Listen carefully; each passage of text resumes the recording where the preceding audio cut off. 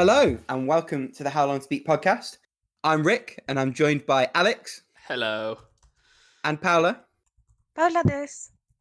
And for one night only, we're also joined by community member Nelb, aka Tom. Welcome to the podcast, Tom. How you doing? Oh, I'm fine. How's you lot? Oh, hey, I'm just Peachy. How are you? Yeah, fine. Yeah. All right. So this week on the podcast, we're going to be discussing... No, I'm going to stop. Dear Lord. Oh, sweet I don't know Jesus. if I could. Oh, Lordy. I'm just going to confuse everyone. Right. First-time listeners are like, who the hell are all these people? Why do they sound like fake Scottish people? Did I see them in Shrek 2? I can't remember. Oh, yeah, Oh. Americans do not Scottish accents. Oh. Yes. So, as is normal for a community episode of the podcast, we're going to ask some questions of Tom and his gaming background and all those beautiful things. We're going to talk about what he's beaten and retired and what we are all playing at the moment. And then we're going to go into a topic picked by Tom. We're going to go into a round of Guess the Game, where the aim of the game is to guess the guest's game, in this case, Tom's game. And we are going to play the final round of this, no, the final game of this round of the newest format of How Long to Beat How long to beat the Game. The game. game. Oh, I missed that completely. It's okay. You often one do. shot. That's the thing. You blew it. Oh, well, okay. I could just shout it. Taskmaster! That'll do. Dear. Okay. So if you can't tell, listeners, I am extremely sick right now. Not COVID-y, but please ignore my weird sounding voice. Interview time. Yeah. You got podcast flu, basically. Expect Paula to have it next week. Yeah, Rick was me last week. I'm Rick this week, and now Paola will probably be sick next week. Although, Paola, you're in your summer, right? Yeah, I'm on summer right now. So you probably Oh. won't get sick. Spring? Oh, I Spring. wouldn't get sick, but I'm allergic, so that's gonna Oh. be fun. Oh, you gotta get the hay fever here. Yeehaw. All right, well, enough dilly-dallying. All right, Tom, so the one we always start with, though we already kind of know from our lovely introduction, what part of the world do you live in, and how does that affect your gaming? Well, as you probably can tell by me messing around with bloody accents, I come from the great island of Blighty, like Rick does. So, it's not that hard to get games around here, basically. Unless it's everything's just quite easy to get. You just have to pop down to the locals or just go to Amazon. Although, I will admit, it was difficult to get stuff out in the right in the countryside in Wales when I went down there. But for the most part, I live like quite central, quite close to London, and everything's quite easy to get hold of. So I can get anything basically. And it's hard to believe you're our first Brit that we've had on from the community. By now we've had Chileans and Canadians. Yeah, it took us almost 100 episodes before I showed up. We're just hiding. You don't know. We are just hiding around all the places. We just pop up when you don't expect us. It is kind of wild. We're almost at 100. Oh my god. Okay. Anyway, awesome. Yeah. So that's fair. I mean, we've learned a lot from Rick at this point, so we know what's up there. But what's your kind of gaming background and preference? Curious. Ooh. Well, let's see. Well, the first console I ever owned was a. Yeah, this one lasted long. The Sega Saturn. Oh. Oh, Yeah, Womp womp. That's quite the one to get in on. it was. Oh boy. So yeah, basically, I chose that one because I was given the option when I was like, what was it, junior, to get one. Went to like this an old old electronic shop called Comets. It's gone now. Rip. But yeah, we now only got Curry's PC Worlds. Yeah, and they're only just about there. Yeah, they're just holding on. They're clinging on for dear life. Everything else has just gone to Amazon. But yeah, they had like those big free game screens. Basically, they had like a consoles which each one could play. They had the PlayStation, Nintendo 64, and the Sega Saturn up. And Sonic looked the coolest to me, so I got the Sega Saturn. Did Sonic ever actually come to the Saturn? Wasn't it like Extreme that never got released, or am I making that up?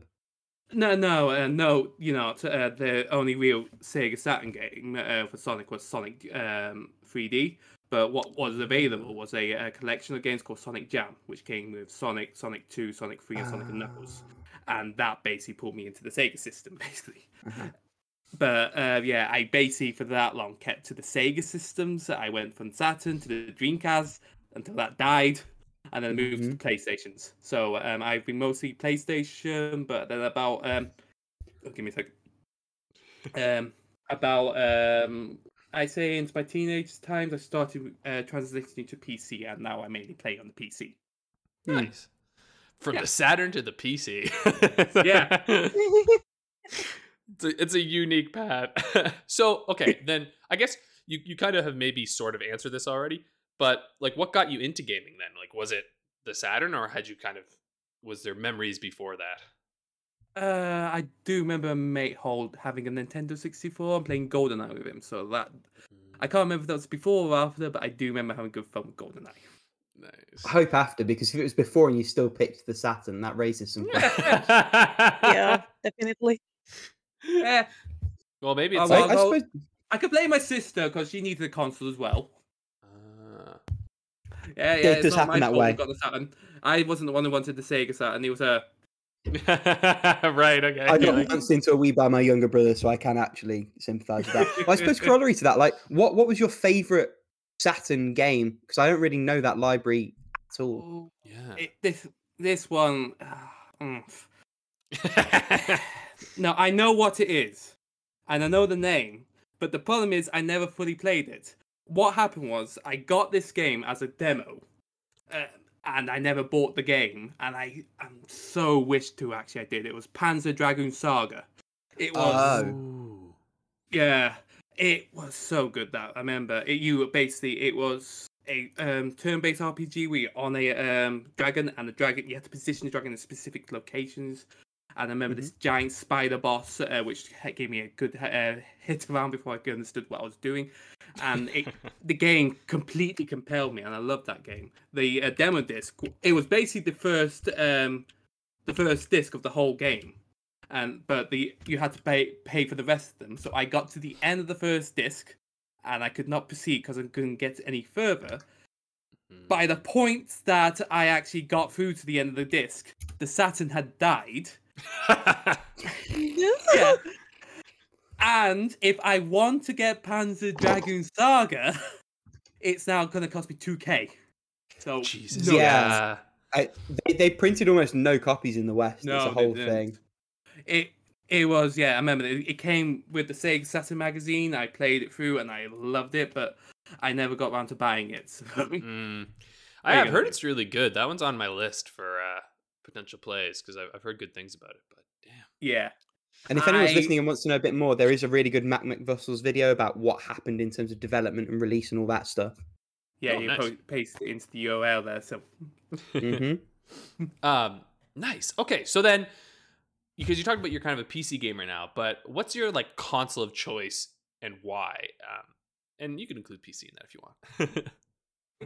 well, if we're going to conclude PC, it's a PC because you can basically reconfigure it. You can do modding on it, and you just change everything which you need. And also, because Steam is so bloody cheap, just Steam, and then you also got Epic. You get free games every week. So I was like, oh, well, I'm getting a lot here, so why not just keep playing with that? But if we are going to be specific in terms of consoles, I think the PlayStation 2 is the one which I played the most. It is the one which I have the most memories from, so that is probably my go-to for old systems. And after the Sega basically died out, I moved to the Sony section. I've always kept with the Sony from the PlayStation 2 onwards. I have only owned the 360. I've never owned any more of the Microsoft consoles. I get a lot of the. I have the Wii U and I've still got a Switch, but I don't have the Wii. Well, my parents got the Wii. I got the GameCube as well, but Nintendo's a bit up and down for if I get them or not. Oh, nice. Yeah, that's interesting. Yeah, because I think the majority. Oh my god, my brain is foggy right now. I was about to say I think the majority of us we were very Nintendo-y kind of kids. So yeah, it's always fun seeing from the other side of the gaming world because I definitely grew up in that like 360 era, right? Well, Well, yeah, but at the same time, you gotta remember that Sega does what Nintendo don't. Exactly. Yeah. Man, even I remember. I was like Yeah. a little baby, and I still remember some of those commercials. Man, you know. Sick. Okay. Now, all right, you got to tell us what's the story behind your username, because you kind of blew our minds a little bit before we started. Oh, I thought everyone knew that, but I guess you don't. Okay, so for those who are not in the know, the mysterious meaning for my name is blank backwards. It's just blank backwards. So how I got Straight up, like honestly, like you said that, I was like, it's like a weight drop, you know? You're just like, oh, at that moment, I was like, Mhm. shit, okay. Obviously, Yeah. that's what it is, but goddamn, I never, even in a million years, I don't know why, I never, ever, ever clocked that. But now you can't unsee it. yeah, now it's like, No, oh I yeah, of can't. course that's what Yeah. it is. Yeah, so it also that causes the issue of how do you actually say it? Because if you want to Mm. speak in proper English, KN goes into na, so it'd be naub. But because blank, you have the K at the end when you actually speak blank. It means that you should start with knaub. So figure. you can say whichever you want, yeah. But I guess the best way of saying is my friends call me naub, but my enemies call me knaub. The K is the K. Nice. But yeah, in terms of making that name, I guess I think the obvious is TLDR, laziness. But let's go through the whole the whole thing which I made it. So this name came about due to World of Warcraft. I actually started playing that as a dwarf paladin called Fraser. Hmm. The reason I called him Fraser because I was a young preteen who couldn't spell Thrasher properly, so I spelt it TH without the H at the end. So it came Fraser, and I just stayed with that for that until I got bored with the paladin. After that, I just basically made a series of re-rolls in the alliance. I just gave them just random names. Specifically, I called my druid, elf druid, a blank because it was my second one. I had no name. I was just like, blank. And then my idea of actually doing horde names was just to reverse them. So yeah, I have also just by those names. Like, I also have a dwarf, no, a orc warrior called Rezart, because yeah, that's blank backwards. No, that's Fraser backwards. In the end, though, Naub was my undead warlock. I actually went to the there's like the forums for these servers. It was like I think it was Thunderhawk I used to be on, and I asked the question. I want to reroll. I have all these characters. Who should I play? And the warlock came on top, and basically I've just stuck with Naub since then. I do have other names I go by, but I'm mostly known by Naub, so I just keep with it. Nice. Before we crack on from that as well, I would also like to know what the situation is with your profile picture on Discord, because it is a little bit terrifying. Mm. Okay, that is NL from One Piece. People probably know what I've done from One Piece, but basically, NL is a Logia type Devil Fruit user. He's basically made of fully electric. He then meets the main character Luffy, who's made of rubber, and he's expecting to just not be hit by him because he just turned to electric, but because Luffy's made of rubber, he just punches him and he just hits him, and he's just completely shocked by what's happened. Nice. Okay. I always love hearing like internet stories and shit, just because it's like it's such a, I don't know, it's such a modern thing, right? Like, and nowadays too, like I guess I don't know, kids these days hardly even have usernames. It's just their freaking names online. Oh, my mate, yeah, he's about the same age as me, so in our mid-30s. His is just his initials. Kakaoa, so Kakaoa. Nice. I mean, I can't talk much. I have a pretty lazy username, but whatever. Oh, well, Alex 5101. Oh, Blame I'm Neopets. so Sick. Well, why don't we roll along then into our into your beatings? So yeah, what have you beaten? You've beaten quite a few little things here. well, that's about a month. So you lot just do a week, but because I'm only here for one day, I might as well just do a month. Makes sense. So we'll go backwards then. So the first game I beat, so Doom 2016 for the Triple Creature Halloween feature. Nice. Right, give me a sec. Yeah. So yeah, I have actually been going through most of the Doom games beforehand, usually when it comes up in the Halloween features. And well, this one came up and I just played it, and yeah, really good actually. It basically it moves away from the the slow horror movements of the Doom 3 and just goes back to the old style, fast, in your face action. It especially makes you want to actually keep moving. Really good, strong shooting. It has pacing issues though. I felt like you Yeah. get the weapons far too early, especially the upgraded versions, because you get the shotgun and the super shotgun in the first half, and it's like, what's the point of the shotgun when you've got the super shotgun? Same with the plasma cannon, and you get the Gauss cannon. So it's just bad pacing, I thought, because there's also the issue of the bosses. They all come at the end, and you've basically seen all the enemies before you even get to the halfway point. So it needed to basically stretch out certain things and just move them about, just so that things aren't getting stale. I felt It's something the sequel does a bit better in that it gives you specific reasons to each one. So Yeah. with the shotguns, for example, you get the automatic shotgun attachment that actually has a use case for a specific enemy.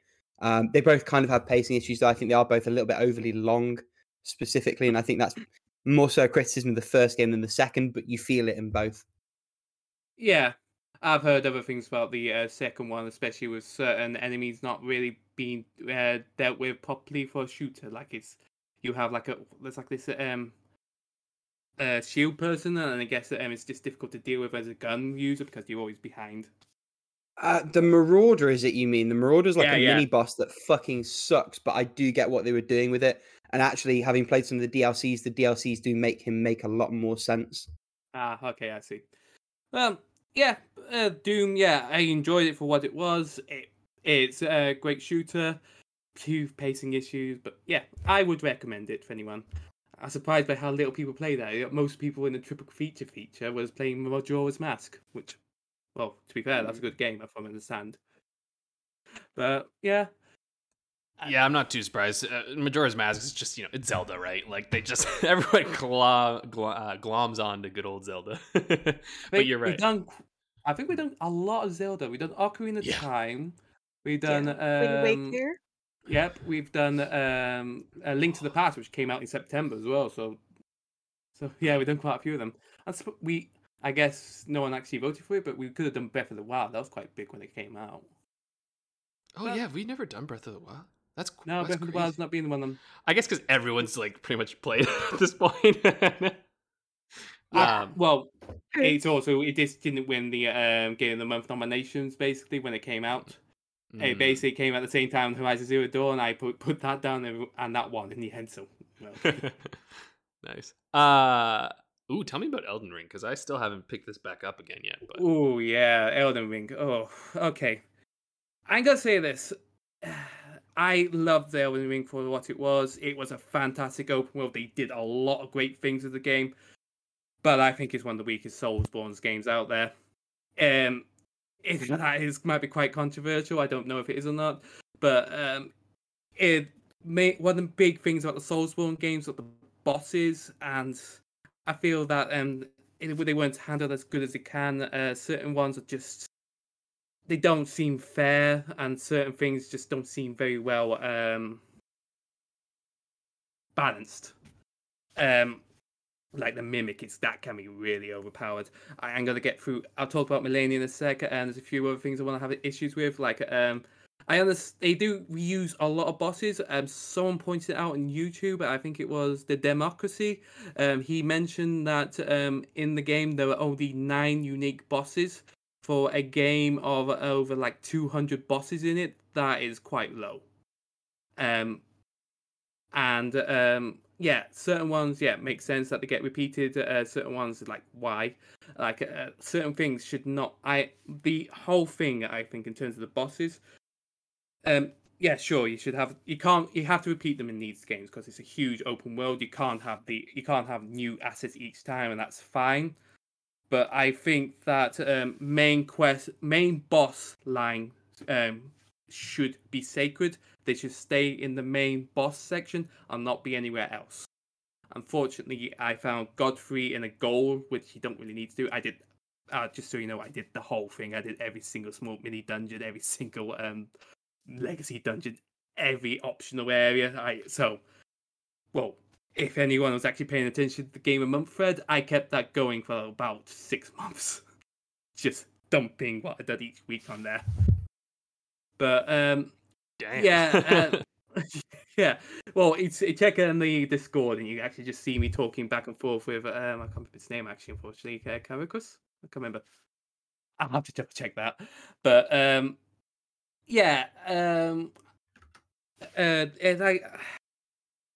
that's just those bosses should be kept sacred, stuck into the just main quest line.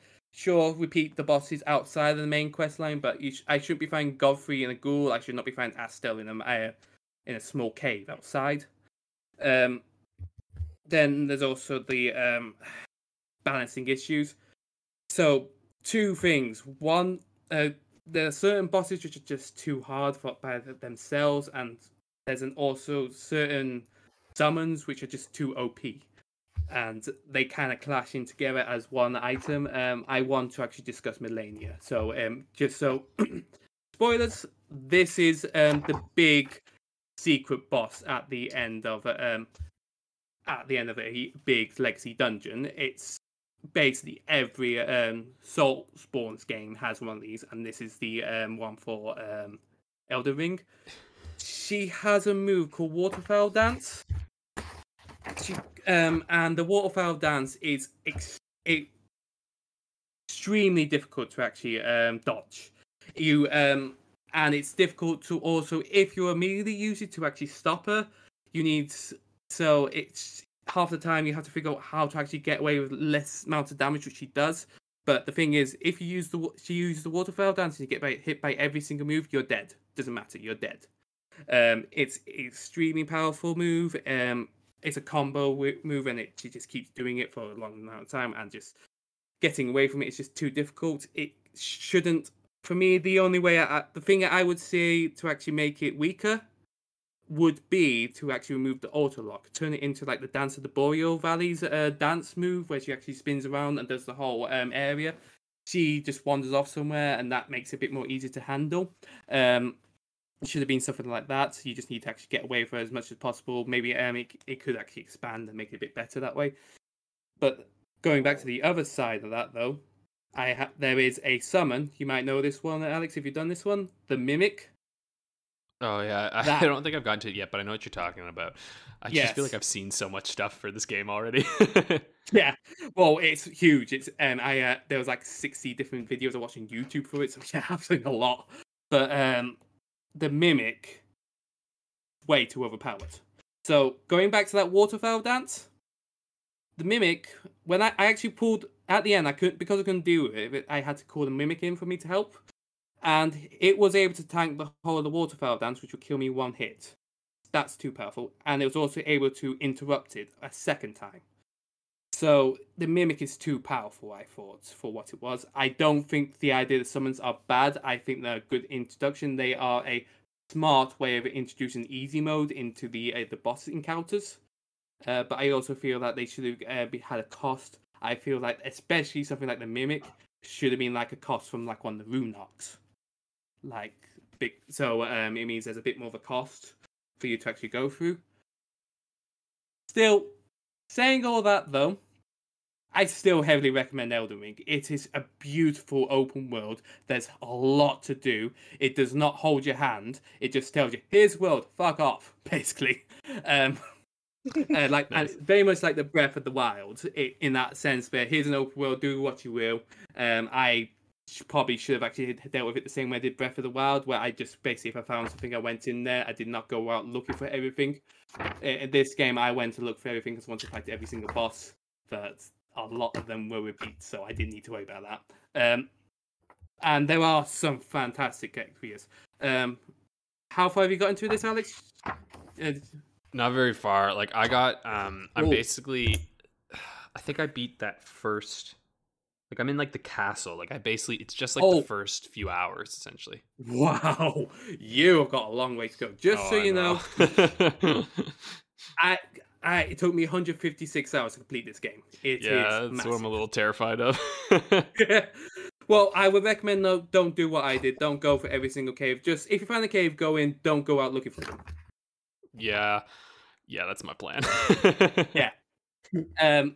There are some fantastic mini dungeons there. Some of them I don't want to spoil now because I know that you're halfway through the game, but still, some of them are really good. And there's also the legacy dungeons. There's one legacy dungeon which I think was not completed.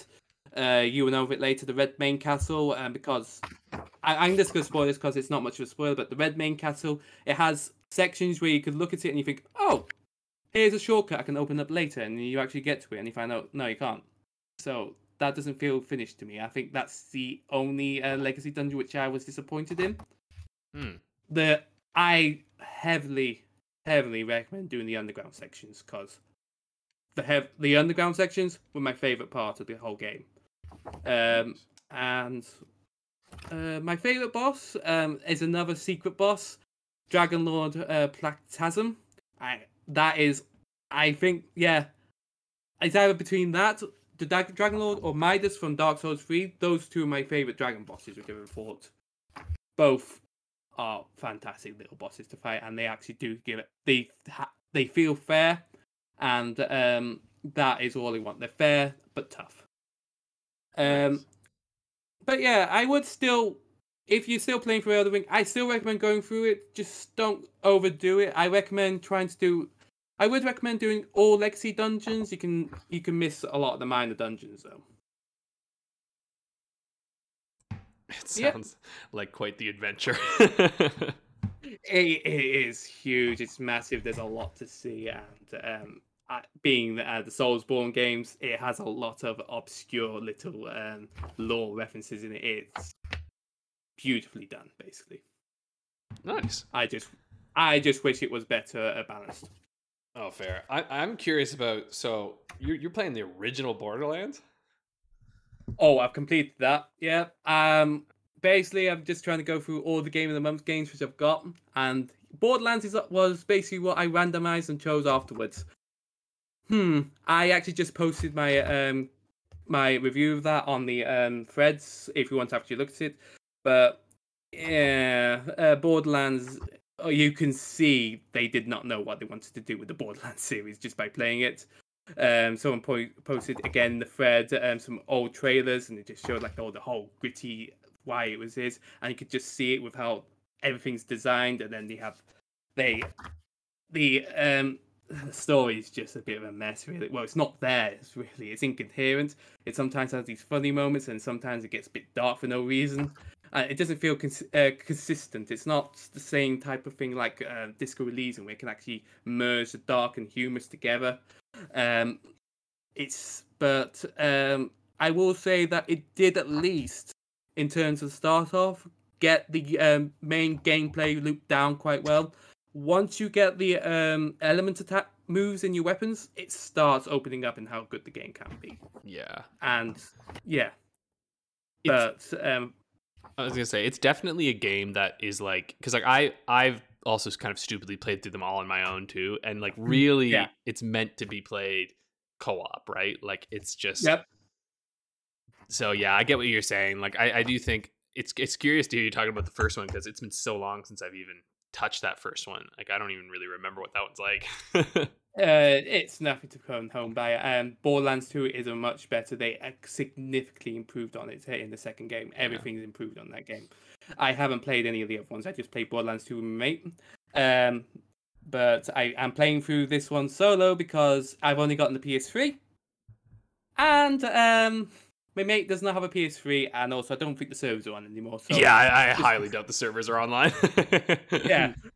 Like, just play by myself. No, I don't know. They might be. Who knows? But I think I tried.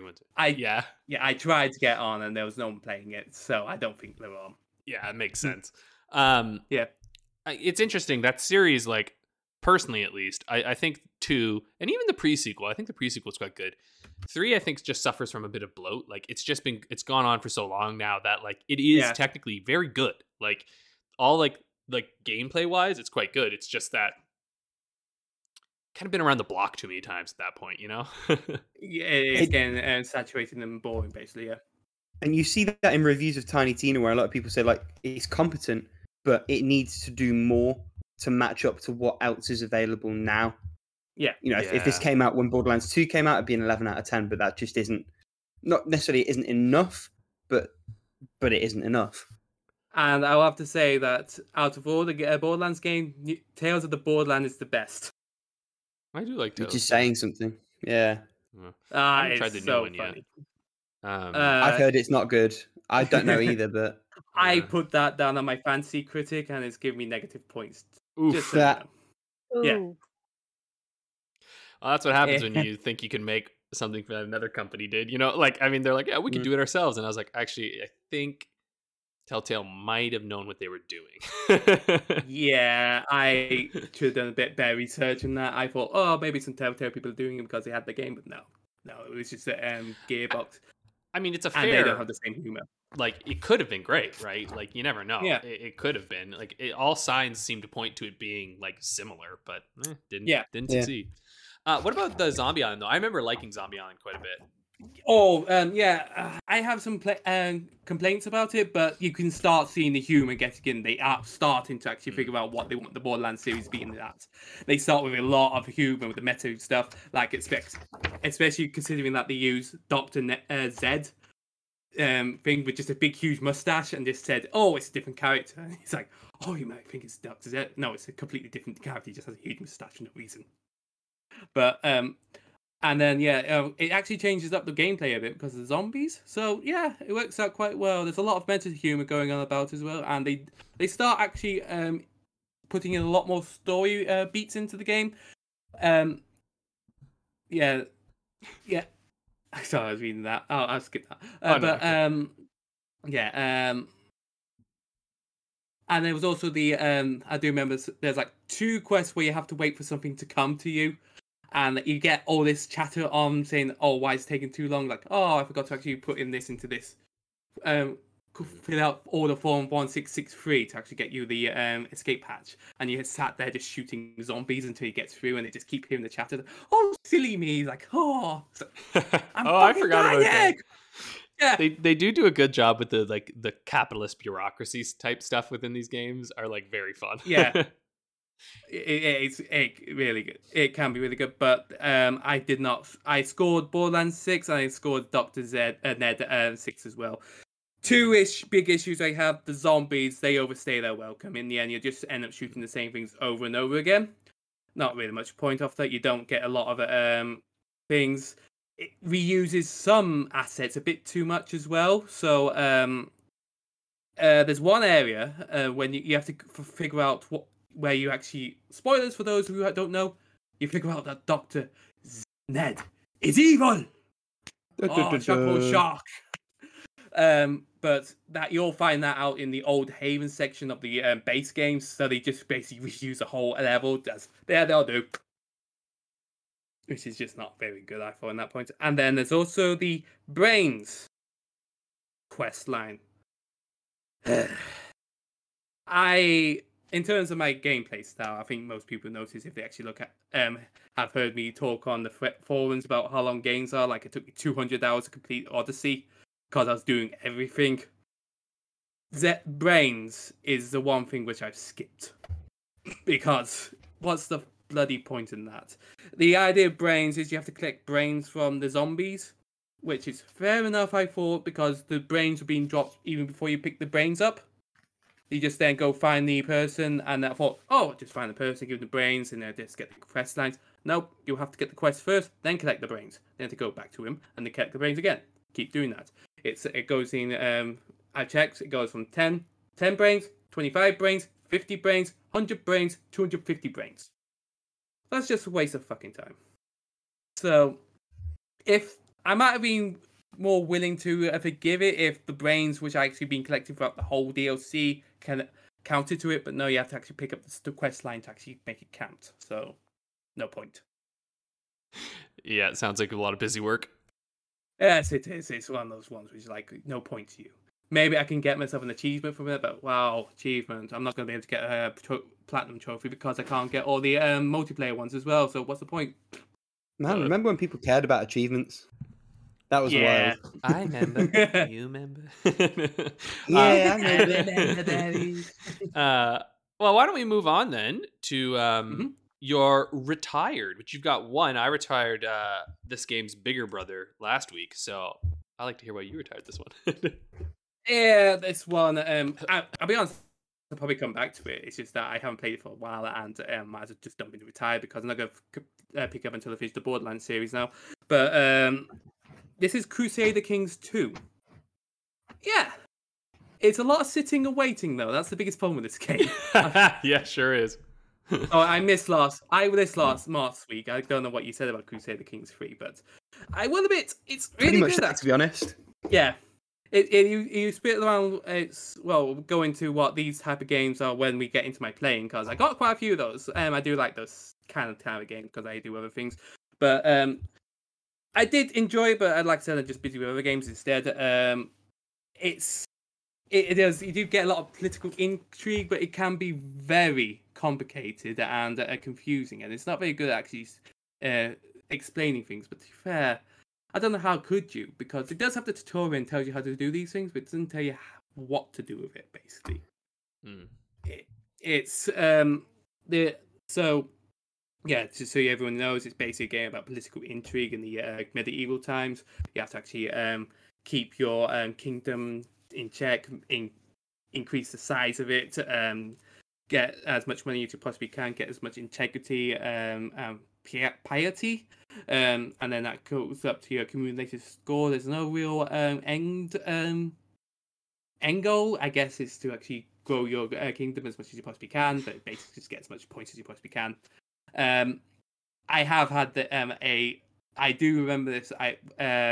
I have actually played Crusader Kings 3, and I do remember there's like these different little stories which it builds up, which you actually from your own things. Like in Crusader Kings 3, I played in the free weekend, and I played as the tutorial just so I can understand it. And during that, my son decided to rampage through my kingdom, starting duels.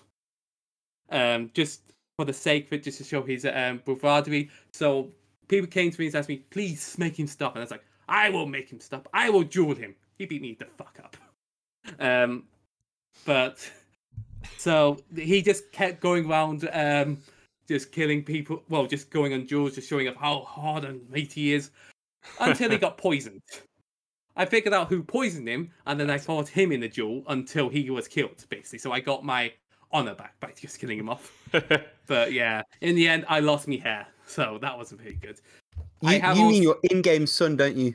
Yes. I spent the first minute of that thinking you were like beating up your toddler. That. Oh my god! Oh yeah, sure. I give him my not imaginary toddler little gloves, and he just goes around slapping people for duels. No, I had just a picture of him at your computer, and then you saw the save, and then like I don't know, like a Stewie Peter Griffin situation just unfolded in my head. Okay, right, yeah, in-game son, carried on. Wow. Huh. But that is Crusader Kings 3. The 2 one, basically, I was cheeky. I actually started the game as, for those who know the English history, I started as King Ethel, the King of Wessex, before, well, basically King Alfred the Great.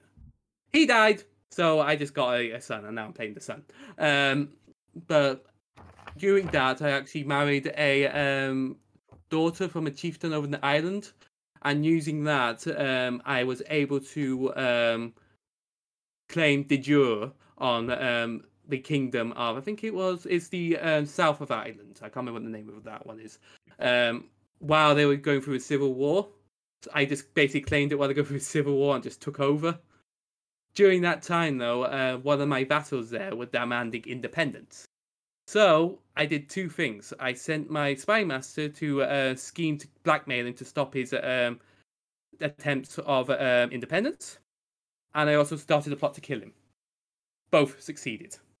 So in the end, though, I did not realize this, because he died.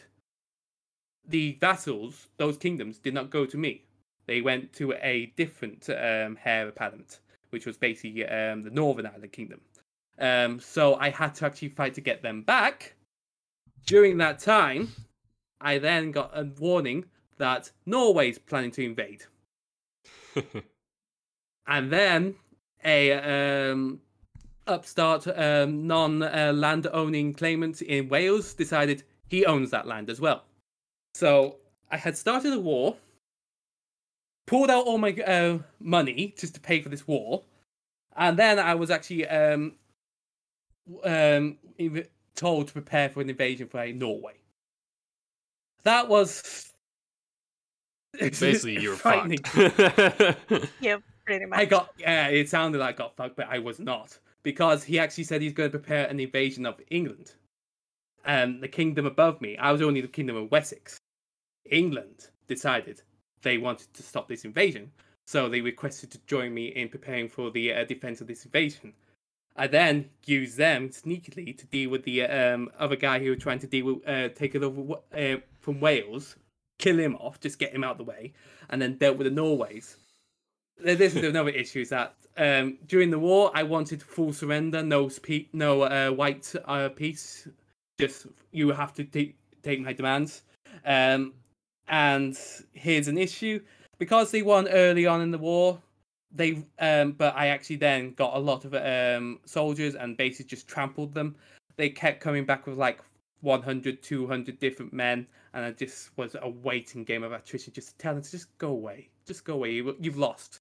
But it just took ages just for me to get that enforced demands piece, basically. But I will say, Crusade Kings, it builds those things up really well, and it is really good in actually making your own storylines. I'm sure you've had some yourself, Alex, in Crusade Kings 3. And I do think that is, but it is very much a podcast game, as I have mentioned before. Games which you actually have something else going on in the background while you actually play it. Yeah, Albeit they're what you very good described for is emergent like- storytelling. Oh, sorry, go ahead, Rick. I was just going to say what you've described is absolutely the magic of it. Like, if you can get to the meat of it, you just can't beat that kind of emergent narrative. Yes, if you can get it, it's really difficult to get into. But if you get into it, you can get some really good stories. I'm actually on the Crusader Kings Reddit, and you hear some just bizarre stories on there, like the spy master coming to you and saying that your spy master is planning to kill you. It's like, why are you telling me that? Ha! Sounds like there's a little bug they need to fix. Yeah. Or your wife someone else's wife becoming pregnant and then saying that you are the father. Oh, but well, you're a that makes eunuch. sense. Oh, You're you're a a eunuch. Oh, okay. Well, looks like they didn't do their research. Nice. Sick. Well, Yeah. shall we move on to our playings then? Mm. We're clipping along pretty nicely here. So, I don't know who wants to go first. We'll give Tom a little break for a second. Oh, Yeah. I'm out of this parched. I need some water. Yeah, exactly. Give you some water. Paolo, do you want to jump in? I want to hear the latest Guardian Tales adventures. Yeah, of course. I got the Map Panda Trio from the Gacha machine of Guardian Tales, so I'm always happy about that. I also managed to save up enough tickets, the ones that they give you for, I guess, rolling for the characters. Mhm. And finally got the Pretty Masters. I forgot the name again. Garam, yeah. The Doesn't matter. Knight We of wouldn't know anyway. Oxide, yeah. Special weapons. So I had to max that out before. Sorry, I got a notification of on my mail, and it's like, oh, someone is trying to scam you. And I'm like, no shit, Sherlock, because It's you. it was like, it was like, Prime subscription cancelled or something like that, and I'm not even subscribed to Prime. Hmm. So it was like, yeah, sure, let's put this on the recycle bin right now. Sorry, got sidetracked. got really distracted over there. Um, okay, the point is, I got this special weapon for the character that I worked so hard to get, and I also started building a water team around him because a long time ago I may have said that I unlocked a special tower where you have to go with monotype team, and I wanted to start the water tower. So I built a team around Garam, which is the character that I worked so hard to get, and everything is paying off so far. So Paula is happy right now. Paula has a good team there, and I finished the world that was like the midi world on the table. My characters are back to their fully grown selves, and I am ready for the next adventure, whatever that might be. Hmm. I think that's about the gist of it. I have like a slightly, so this is of course anecdotal and stuff, but like we're talking about gacha games. So like for people know, like I substitute teach in high schools and stuff, right? There's one student that I know quite well because I did my practicum with them, and they're telling me about their experience with Genshin Impact. This kid spent $5,000 in Genshin Impact. Yo, that's Holy not true. crap. Yeah, That's a lot. legit. No, I mm, can see that. Well, we'll get into that game later for me, but yeah, I can't explain how much I spent on Rocksmith or Rock Band. I've spent so much on those DLCs. And this is the thing, like That's like rent for most of the year. I mean, like in Yeah. UK, like in Yeah. GBP, $5,000's like a year of rent.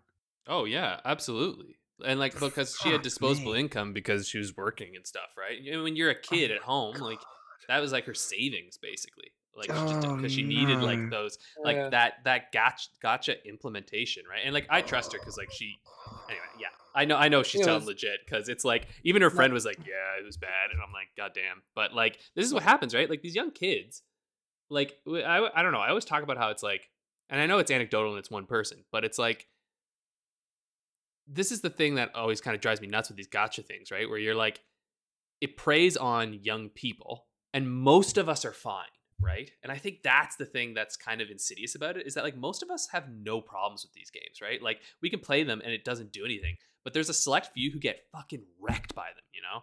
It's like gambling. Yeah. Also, it basically is gambling. It's set up to be like gambling. And Yeah. because these people, these children, they probably don't actually understand the gambling things.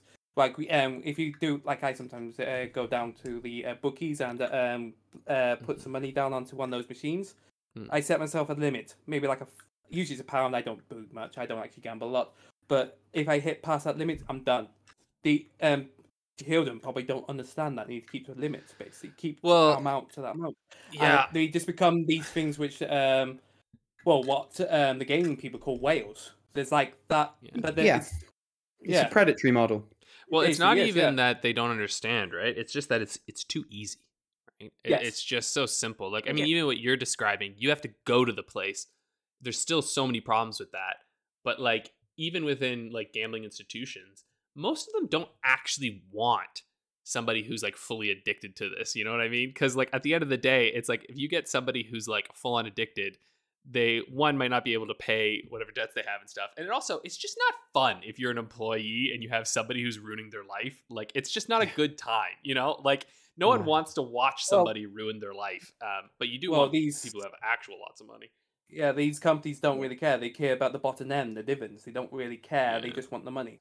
And that's the same. It's like that Diablo Immortal. There's that guy who actually put like I think it was like $10,000 That's into it. crazy.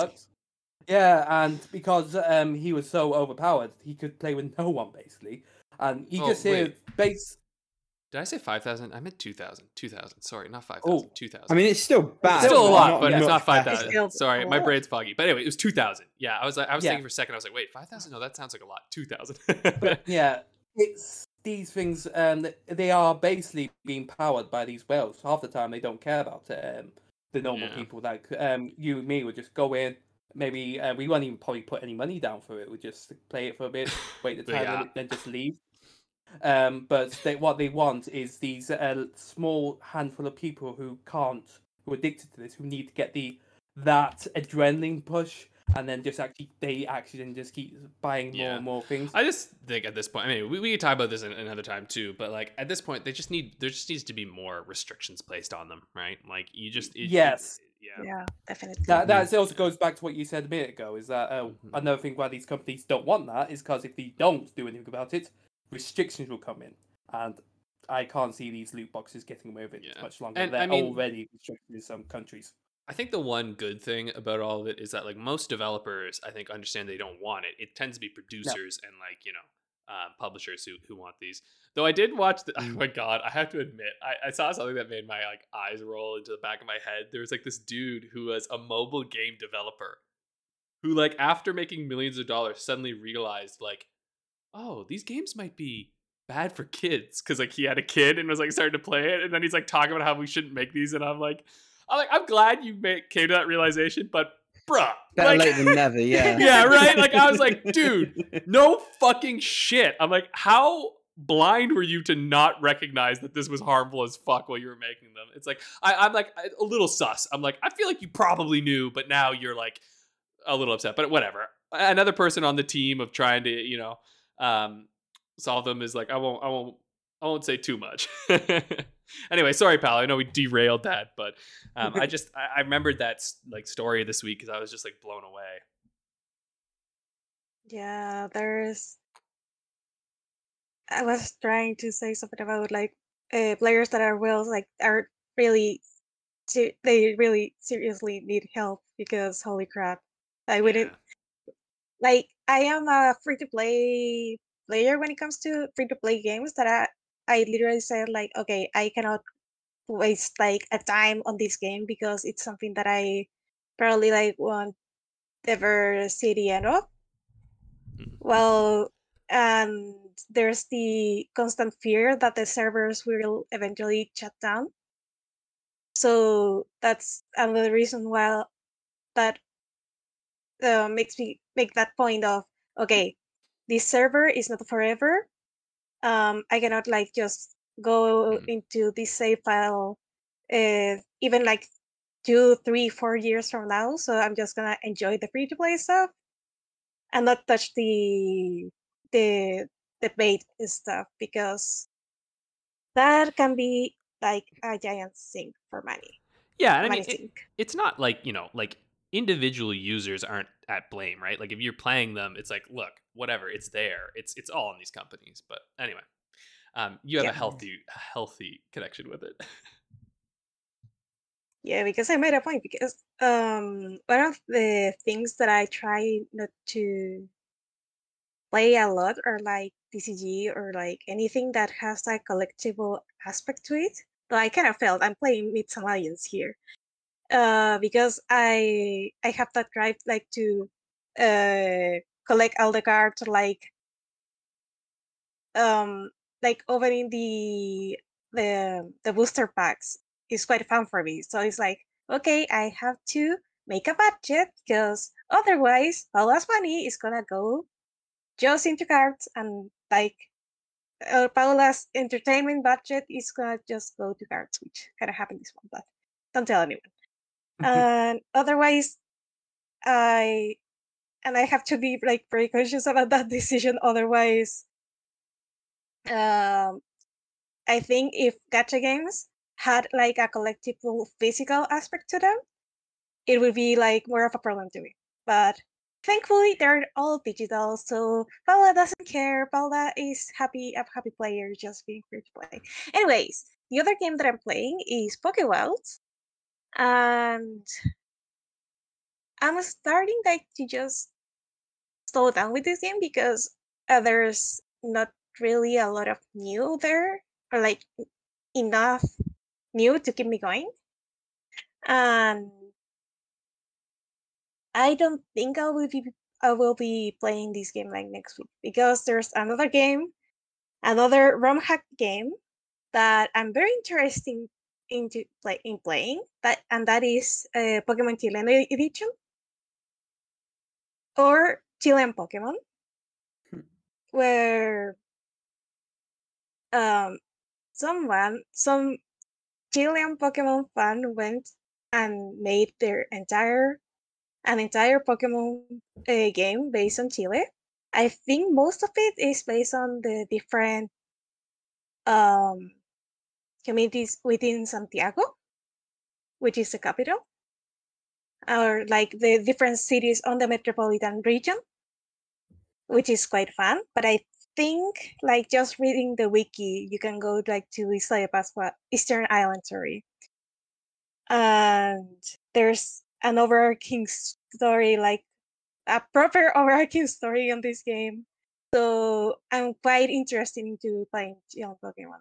Probably not right now because I'm still playing Pokemon White, and I'm about to play another RPG, which more on that in a minute. But um, I'm really looking forward to it. Like first of all, the professor of this region is a very old TV icon called Professor Rosa. And I swear if the giant Sesame Plaza style bird is not there also, I'm gonna be sad. Um as I already said, I'm also playing Pokemon White. Alex, please don't die. I'm sorry. And I'm coughing up a storm in the mute here. yeah, um he dying. Anyway, Pokemon White. Um I am now on Nimbasa City. I finished the back type gym, and now I'm currently on the third gym of the game. That is the is it the third gym of the game? The fourth gym of the game. That is the electric type gym, and I forget like how fun some of these gym settings are, especially the electric type one, because it is a roller coaster and you have to press switches like to make the roller coaster go to certain platforms and get Yeah, out there, Hmm.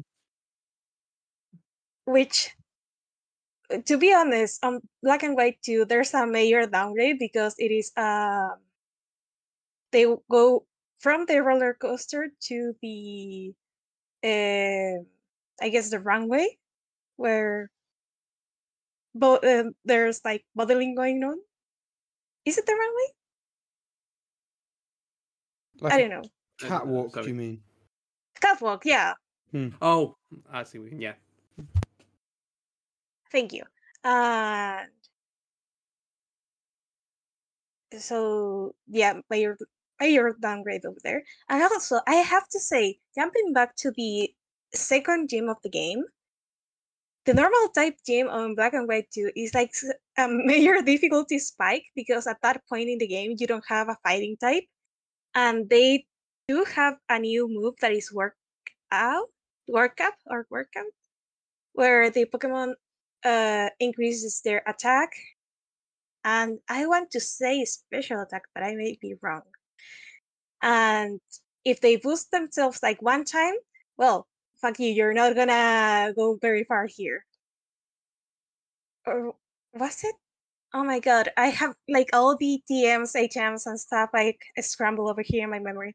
But I do remember that um, I had to battle the game leader at least a couple of times because holy crap, that battle, either I wasn't like prepared because I did skip a number of battles on my way there, and some of my Pokemon were like 5 levels lower than the gym leader's Pokemon. But I also have like one or two Pokemon that were like the proper level. One of them with a fighting type move, and even then I had trouble with the gym. Anyways, rant over. Um, Still having a lot of fun with Pokemon White. I miss the pixel art so fucking much because once they went to the 3D realm with the Pokemon series, the sprites were Yeah. gone, and the Pokemon lost so much personality in terms of how they are animated. Like White was the last one before they moved to sprites, wasn't it? White 2. Yeah, but I Yeah. consider the same generation basically. White 2's just basically a yellow version. Yeah, that was actually the last Pokemon game I played. It's been a long time. I don't remember too much about it. It was alright, I thought. But yeah, I've been on and off with the Pokemon series, and that was the last one I've ever played. If my previous runs are anything to go by, just skip Sword and Shield. Maybe Sun and Moon, the original, because Ultra Sun and Ultra Moon butcher the story completely. But Sun and Moon has pacing issues. Like, not pacing issues. Yeah, pacing issues at the very start of the game because it gets going like after an hour and a half, and then you're free to really much explore the world and be happy there. But the wow. start is slow. It is very, very Wow. slow. It has to be the slower start of any Pokemon game. But I feel like out of the recent Pokemon games, and that being 3DS and a Switch, those have the most charm. Like the other ones feel kind of solid in comparison. Not that that's not that Sun and Moon is my favorite Pokemon game. It is not that, because I'm just gonna go and say it. X and Y is probably my favorite 3D Pokemon games just because it hits a lot of nostalgia. What's your favorite overall? Of them all, probably I want to say Platinum. That's part of Gold and Silver, right? That is Diamond and Pearl. Diamond, Pearl, and Platinum. Oh, okay, yeah. It's the 4th generation, right? Because I think it's Yeah.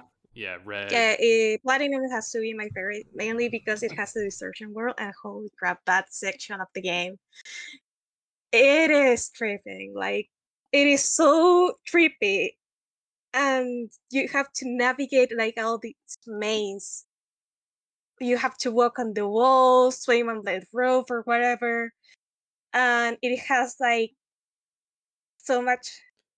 I want to say it has to be like one of the more creative parts of Pokemon, and it really hit that almost uncanny valley feeling, or like kind of like it made it seem so unreal that it was cool.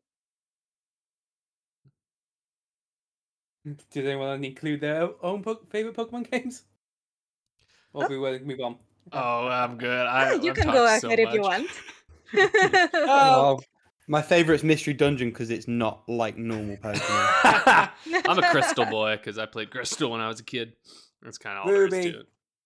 It's gotta be Ruby for me. Mainly because I remember I played that I had a big match against my mate, and we got to the last. We both got to our final Pokemon when we were fighting it. I had full energy left on my It was like the fire start. I can't remember the name of it, and he had the big whale from Sapphire, but because my so he had a sliver of health left. Kill me because I actually got paralyzed before I could actually hit him. No.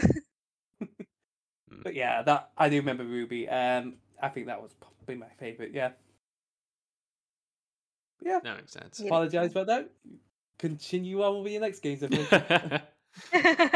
Spoiler. Sorry. Yeah, I think that's it for Pokemon White right now, because I'm trying to think if I did anything else, and no, I haven't.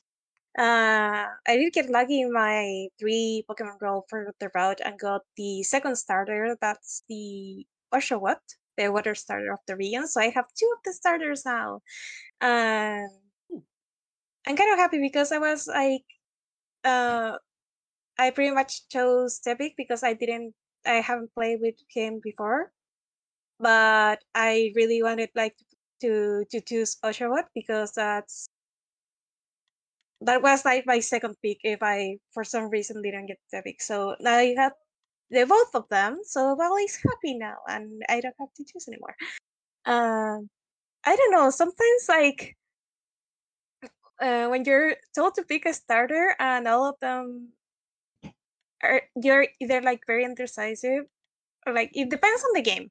But for some games, like in Gold and Silver, when they tell me to pick my starter, it's like, please pick your favorite son. And it's like, I can't. I like the three of them. Yeah, that's always a problem with the starters. Have to choose one. Choose wisely. Yeah. The other we are not gonna go into a No Pokemon more. rant because no more Pokemon rant.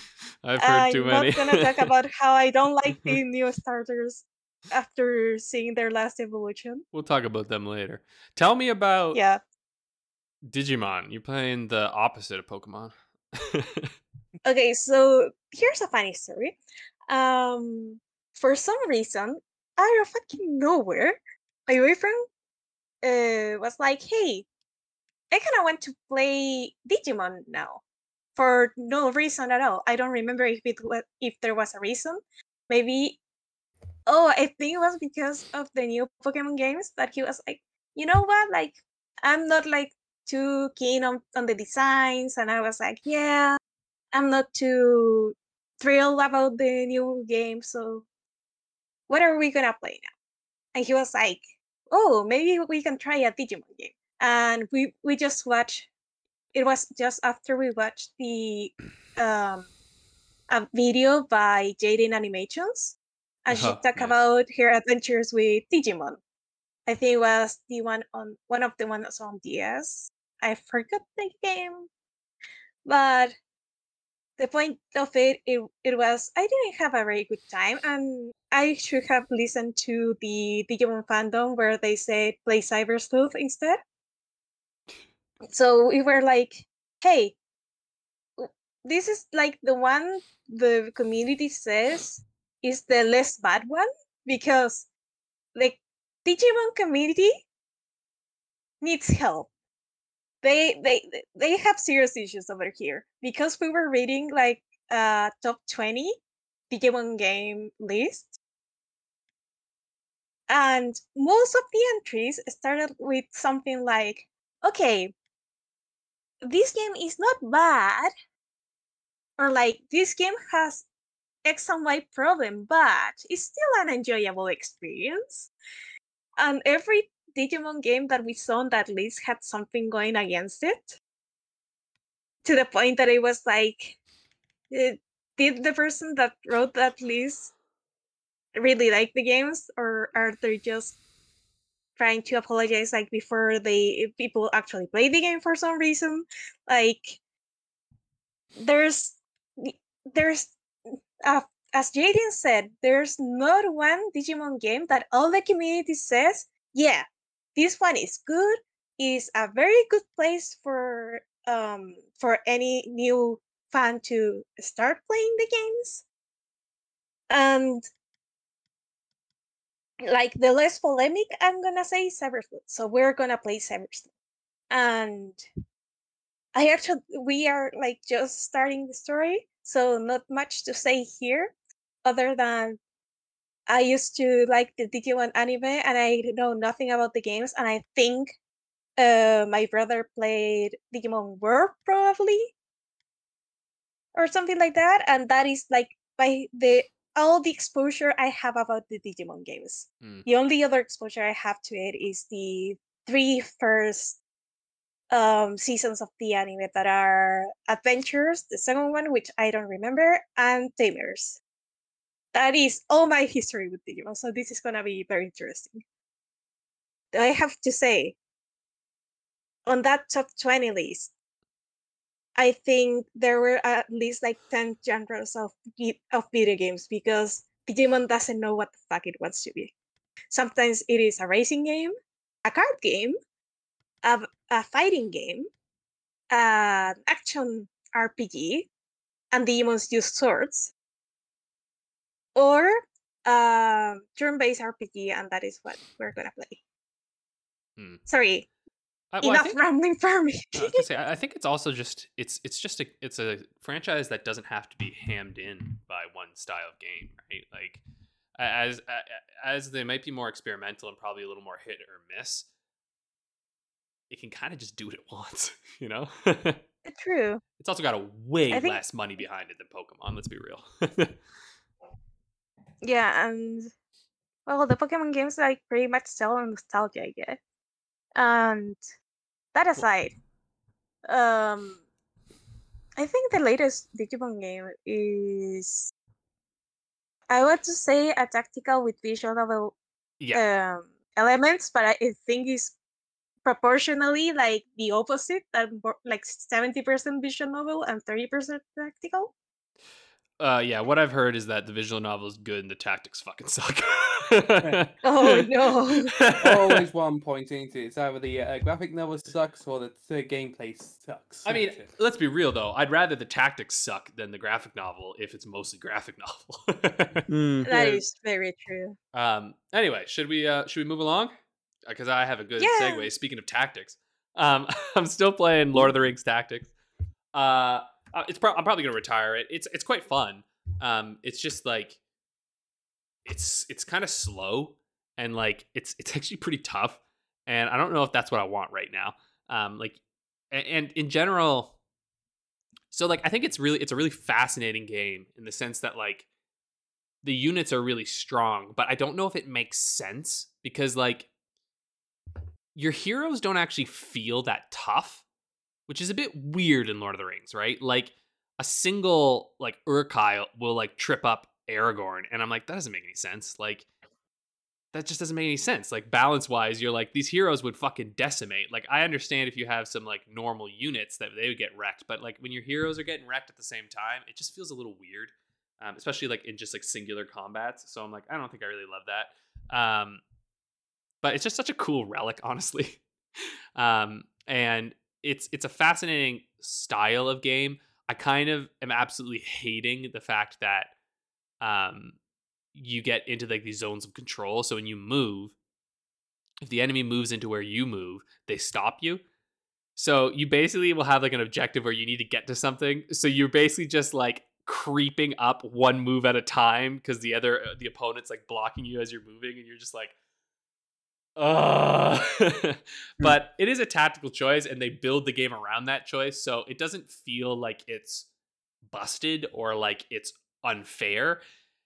It's just annoying as shit because you're like, damn it, I want to get to that thing. So I don't know, you got to meet it on its terms.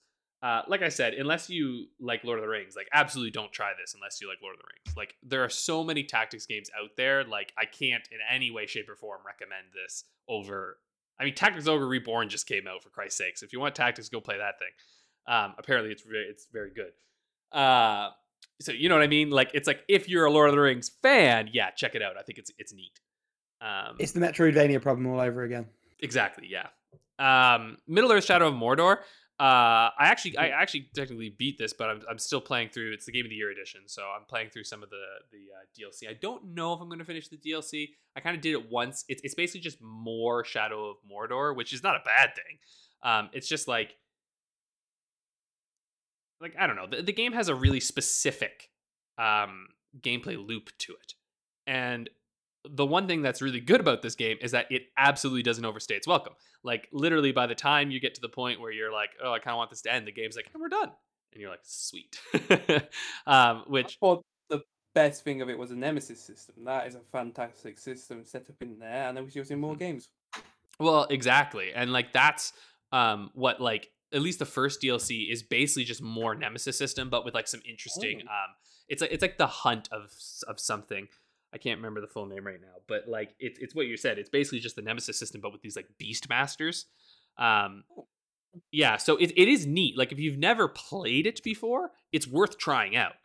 It was kind of slagged a little bit when it first came out because again, I think it was a little expensive for what was basically like a couple hours of like just sort of more Shadow of Mordor. But like when you're playing it in a Game of the Year edition, you're kind of like, well, that's sort of all I want, right? Is like a little more of this game.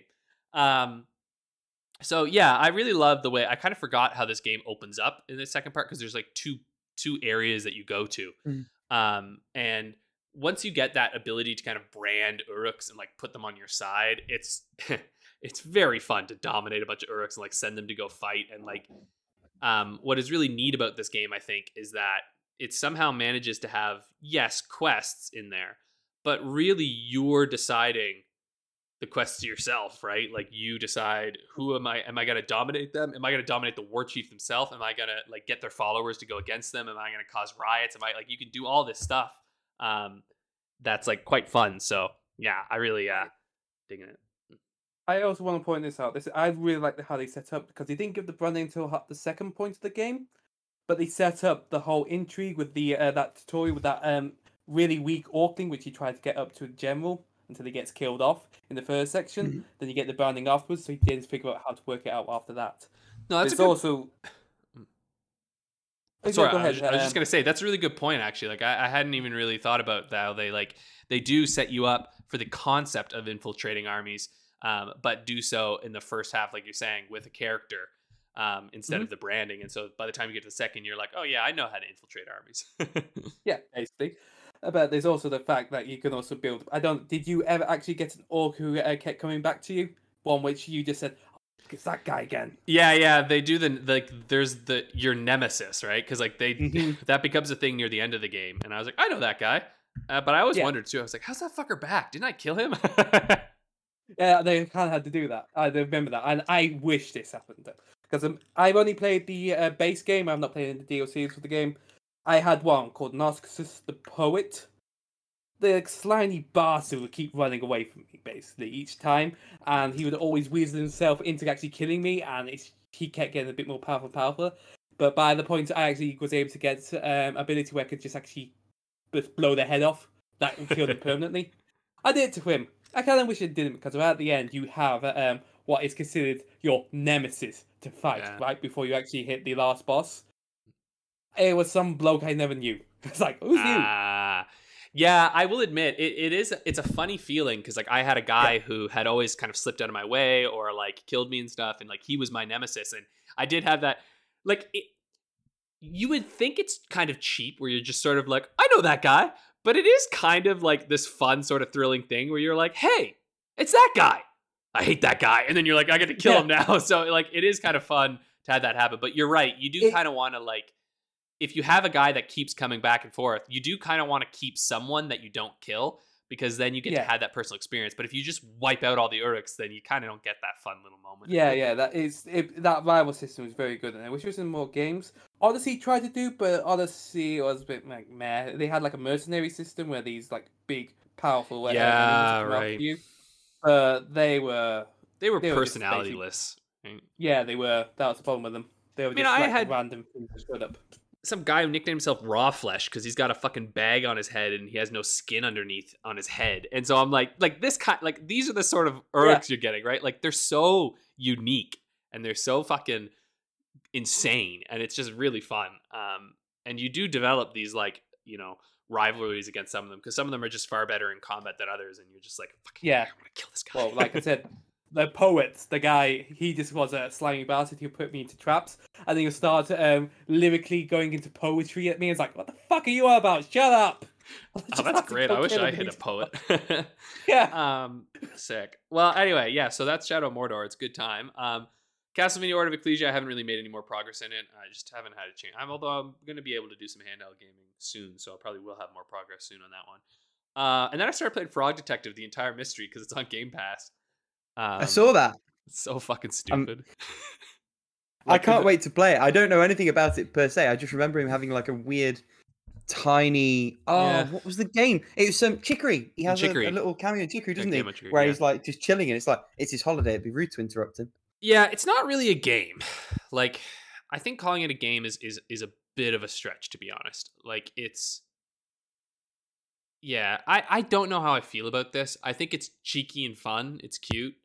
I maybe should be playing it while I'm sick, because I don't know if I'm in the right headspace.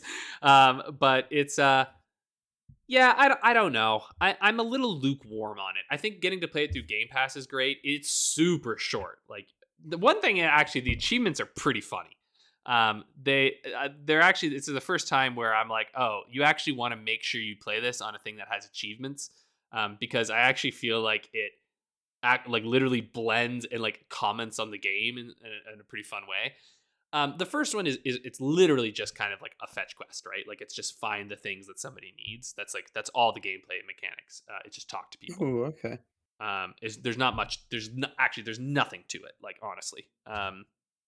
So I was a little disappointed, to be honest, because I had sort of seen a lot of this and I thought it was sort of kind of fun and sort of cute. And I thought, oh, Frog Detective, maybe inspired by like I don't know, Ace Attorney or something. Like maybe not Ace Attorney, but you know what I mean, like detective sort of games. But I was like, it's just kind of. Like, okay.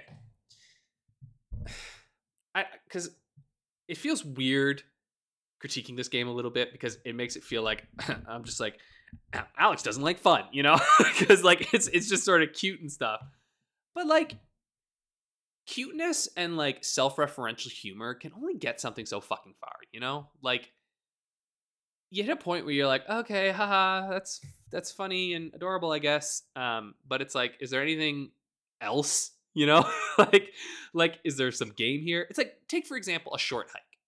That game is really silly, really cutesy, quite short, and fucking awesome because it's really fun to play and it has beautiful music and it like has like a touching story that is whimsical and often kind of silly and dumb, but like there's an underlying like highly entertaining heart to it. You know what I mean? And there's a joy in the moment to moment as well, which by the sounds of it, a Frog Detective is lacking a bit or a ribbit, if you will. Yeah, exactly. It doesn't have any at all. Like there's some cute, fun like vignettes that you see, but like gameplay wise, you're just like, holy fuck, it's a Game Boy game. You're like it's Link's Awakening. It's the fetch quest. Like that's what it is. And so I'm like, okay, that's fine, I guess, but like what? Really? Anyway, I don't know. I'm curious to see, like, I'm obviously going to beat it because it's like maybe 3 hours total.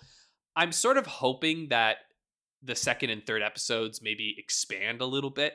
I don't need a lot more, but just give me like something, like, because if all three of these games are just like find the items, give them to the people, I'll lose my damn mind. Like that's just, I can't do that for the whole time. Anyway, that's Frog Detective. I wish it was better than it is, but I don't know. It is what it is,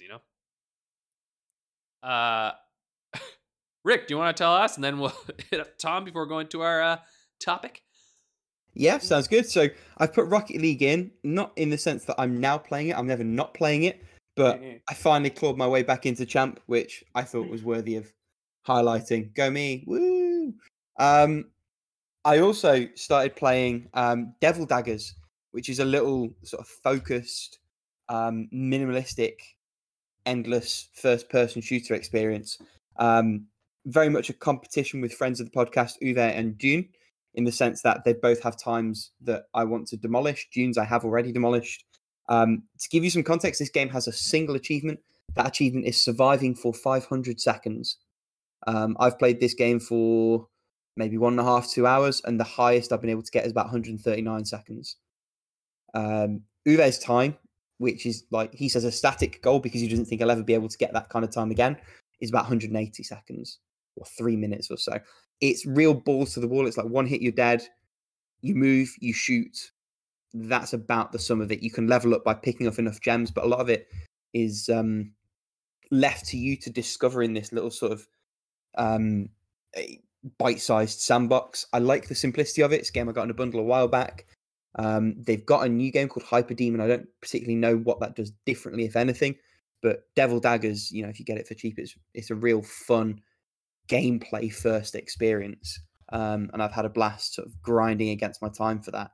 Go ahead. Sorry, I just checked the time due for 5,000 seconds, just so people know it's 83 minutes.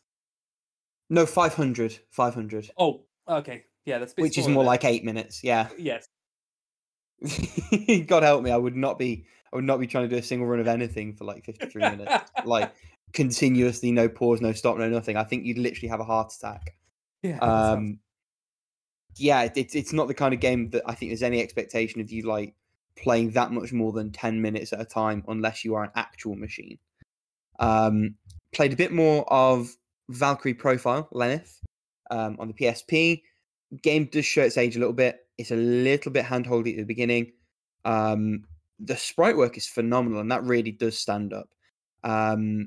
As for the most part, does the combat. The limitation with this one is that I've played the DS sidequel, Covenant of the Plume, and not only does that have arguably better sprite work, but the way that it utilizes Valkyrie Profile's unique sort of 4-face button combat system in a turn-based setting, I think made way more sense than what this is currently doing.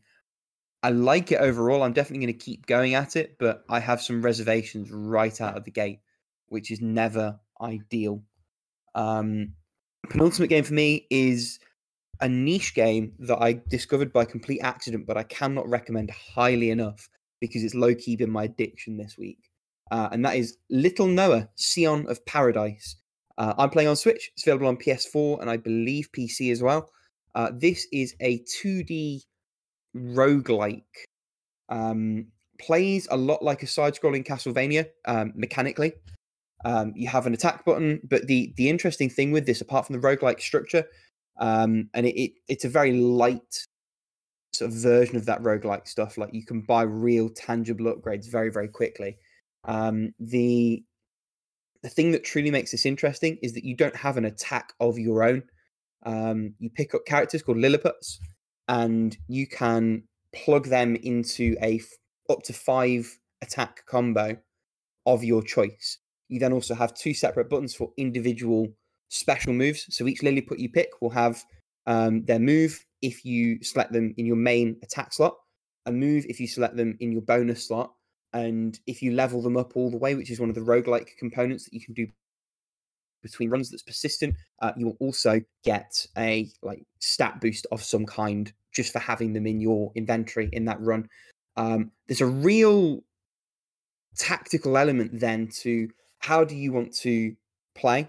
How, in that sense, do you then order your attacks? Because you might have a couple of really strong Lilliputs with really strong but slow attacks, and you might want to use one of those, but you might want to put it later in your combo so you can build up to it, or you might want to put it right at the start of the combo, because then while the guy's swinging down, your attacks 2 and 3 can be sort of coming off, but then you've got to factor in what those attacks are, how they're going to interact. There's a lot of Valkyrie profile in it in that sense, albeit the actual input of it's very different. But what it leads to is a real deep system for what is otherwise a clearly very low budget game. And it does a lot with the budget it's got. The art's chibi, but in a way that works for me. Not common that I can say that about chibi art. I normally find it quite trite, a little bit off-putting for me personally, but it really, really works here. There's just about enough variety in the levels to keep things fresh. And as a few games that have really worked for me recently have done, this game kind of knows its limits. So you can play hundreds of hours if you really want to unlock and see everything. But for a main or main plus run on how long to beat, it's like 8 to 12 hours. I'm like 5 hours in. I've gotten to the final boss once and fallen at that stage. I'm in the middle of another run that I expect will be a successful run. And I think for the price you pay, because it's a budget release, and for the amount of fun you get and how engaging that time you spend is, I think it's a really, really good title. Really compelling, really well put together. Works especially well on Switch in the sense that it's an easy pick up, put down. But I imagine it's pretty good on console and PC as well, especially if you've got a Steam Deck sort of setup going. Well worth a look, well worth a try for anyone who's looking for that kind of experience. Real pleasant surprise for me, and definitely up there among the most fun I've had with any game I've played this year. Sort of on a 9 out of 10 at the moment, but it's teetering towards a 10. It's more 10 than it is 8. And finally, Severed Steel, which is a like parkour, slow-mo, actiony first-person shooter game. This is also on Switch and consoles. I'm playing the PC version. I think a game like this, you do kind of need mouse and keyboard, ideally. There's a hint of super hot about this one, in the sense that each level starts with like single word plain text prompts to lead you in, and there's a not quite as minimalistic as super hot, but there's a very sort of textureless, cell shade-y kind of art to it. It's much more neon infused, a bit more colorful, a bit more cyberpunky in its palette, if not in its setting.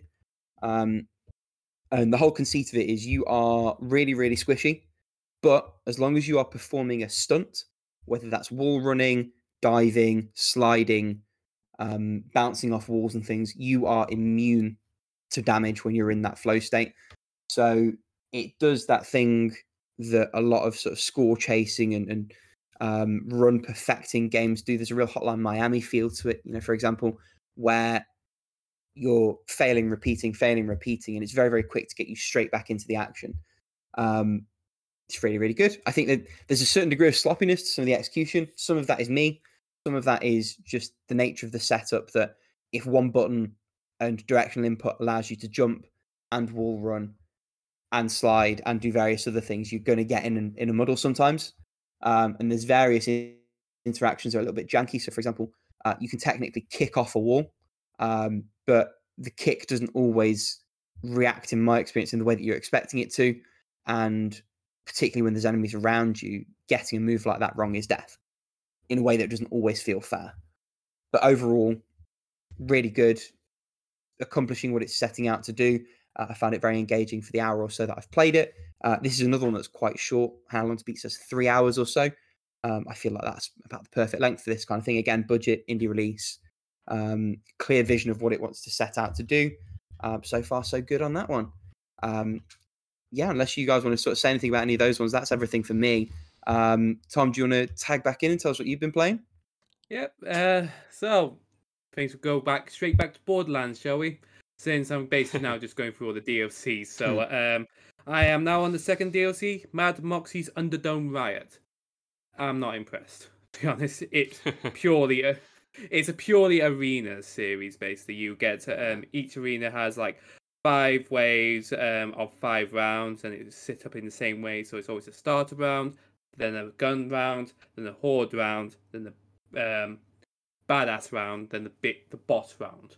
It does add in like modifiers, like it starts the enemies weaker, but then they increasingly get stronger until the last round, and then you also get other modifiers like a shotgun. Shotguns give you more power, while every other ones are weaker, and it just makes you try to actually change things up. But they've already got arena in their base game, and they didn't need another arena series really. It just feels uninspiring. It's just there. There's nothing else to it really. Series arenas, okay, fine, whatever. But yeah, so that is I've got one last arena to do in there, and I'm moving on to the next DLC. That'll be the General Knox one, but I'm not going to talk about that because I'm not up to that. But let's go into the other games. These ones are the same as basically Rick's Rocket League. If I ever came back on, I'll be still playing these ones. So another obsessive. Yeah, basically. So just so you know, Rocksmith 2014, which I'm currently playing at the moment, I have about 700 hours in it. Fuck me. Okay. Yeah. Technically it's only 150 because I changed. I was on the PS3 and moved up to the PS4, but that's basically just accumulating them. Basically, it's a very good tool for learning guitar. I'd say it actually has helped me learn how to play guitar, but it does not. It cannot, and it does not have the ability to actually offer full learning. It tells you nothing of music theory. Certain types of picking, it does not pick up. It does not know what pinch harmonics are. It just tells you do a pinch harmonic, and you can just play it as normal. And it's like, yeah, that's fine. It does not recognize accents. I think it's not very good with the mutes either. But it is a fantastic tool though, because it gives you the songs and it gives you the ability to buy more songs. I'll talk about Rocksmith Plus and what's my thoughts for it later, but what the big thing about it is a thing called a riff repeater. It basically allows you to split a section of a song up and then play that as long as you want, and they give you the percentage, and then you actually speed it up, slow it in increments, just so that you actually get to a point where you can actually play it at a good speed. And it does help genuinely to actually get you to learn good songs. Due to this, I do know how to play Blitzkrieg Bop by itself. But like I said, it's missing a few things where you need to get to outside perspectives. Like if you want to, I would also recommend Justin Guitar. He's quite good on YouTube. but it tells you nothing about music theory, and I had to pick that up outside. So just so you know, it tells you nothing about the 4 beats and BPMs. It just basically, here's your thing, here's a few tools to use it, and how good it is. Like I said, so Rocksmith Plus, I just want to quickly go into this. I don't think it's a bad idea because there's a thing online called Guitar Tabs. And you had to pay for subscription to get the guitar tabs there. I just see it the same way as that, but instead you actually have the song and you have a game system to actually play against. So in theory, it's good. Songs list though, it's terrible, absolutely dreadful. There's like one song on there which I know, and that is Metallica's Master of the Puppets. That is just one. They have 5,000 songs on that thing, and I only know one. This is not good. They basically went for more than quality, and that's just what I think is going to kill Rocksmith Plus, basically. Hello, Poopy. But yeah, has arrived. But you're playing Rock Band 4. I mean, shit. We were talking about that the other day. This one, I will say this. I have been slowing down the guitar because I'll be honest. Because of Rock Band, I actually prefer playing drums, and I actually have properly picked up the drums because of it. Ooh. So I just basically just still play the Rock Band 4 as part of the drum system. I'm just trying to get through some of the songs I can't properly do in the moment. I'm trying to do New Fang by Them Crooked Vultures at the moment. I can't do the end drum bit. I don't know if I should do a paddle diddle diddle or just do a drum roll for it. Yeah, that makes no sense to you. Just so you know, I just want to point this out. I am currently learning properly to play Run to the Hills. If you don't know Run to the Hills, that is a belting blast song to do. But yeah, I just enjoy playing it because it's a simple game, fun. It's just basically hit the note at the right point, and it has a big library. And they still are constantly updating the library. They recently released a free pack song from Muse. And this week they re-released Rainbow in the Dark by Dio and another small one. I don't know what it is. But yeah, they're the final ones. I'm going to merge them together because they're basically the same game, and they're just basically something I put on when I'm actually just watching YouTube. The America and the Euro Truck simulators. I guess you could say you just take a truck and then you just drive it around Europe or America. Not much else really. I finally wanted to meet someone who plays these. I'm like, I don't know how they work, but that sounds like it's a great podcast game, huh? It very much is. You just sit down, put on your podcast, put on whatever show you're watching, and just basically drive. You have different cities. There are different achievements which I'm trying to aim for. I will say this: Euro Truck Simulator came out first, and they had a achievement which I'm glad they got rid of in America Truck Simulator, where you have to get 100% of the map. You have to go to every single location. That is too much because that includes going. It does not count every intersection as one. You have to do every single exit yourself separately. That can take hours to do when you don't need to do that. America Truck Simulator just tells you go to the cities. You can see minor changes between the two in terms of the driving.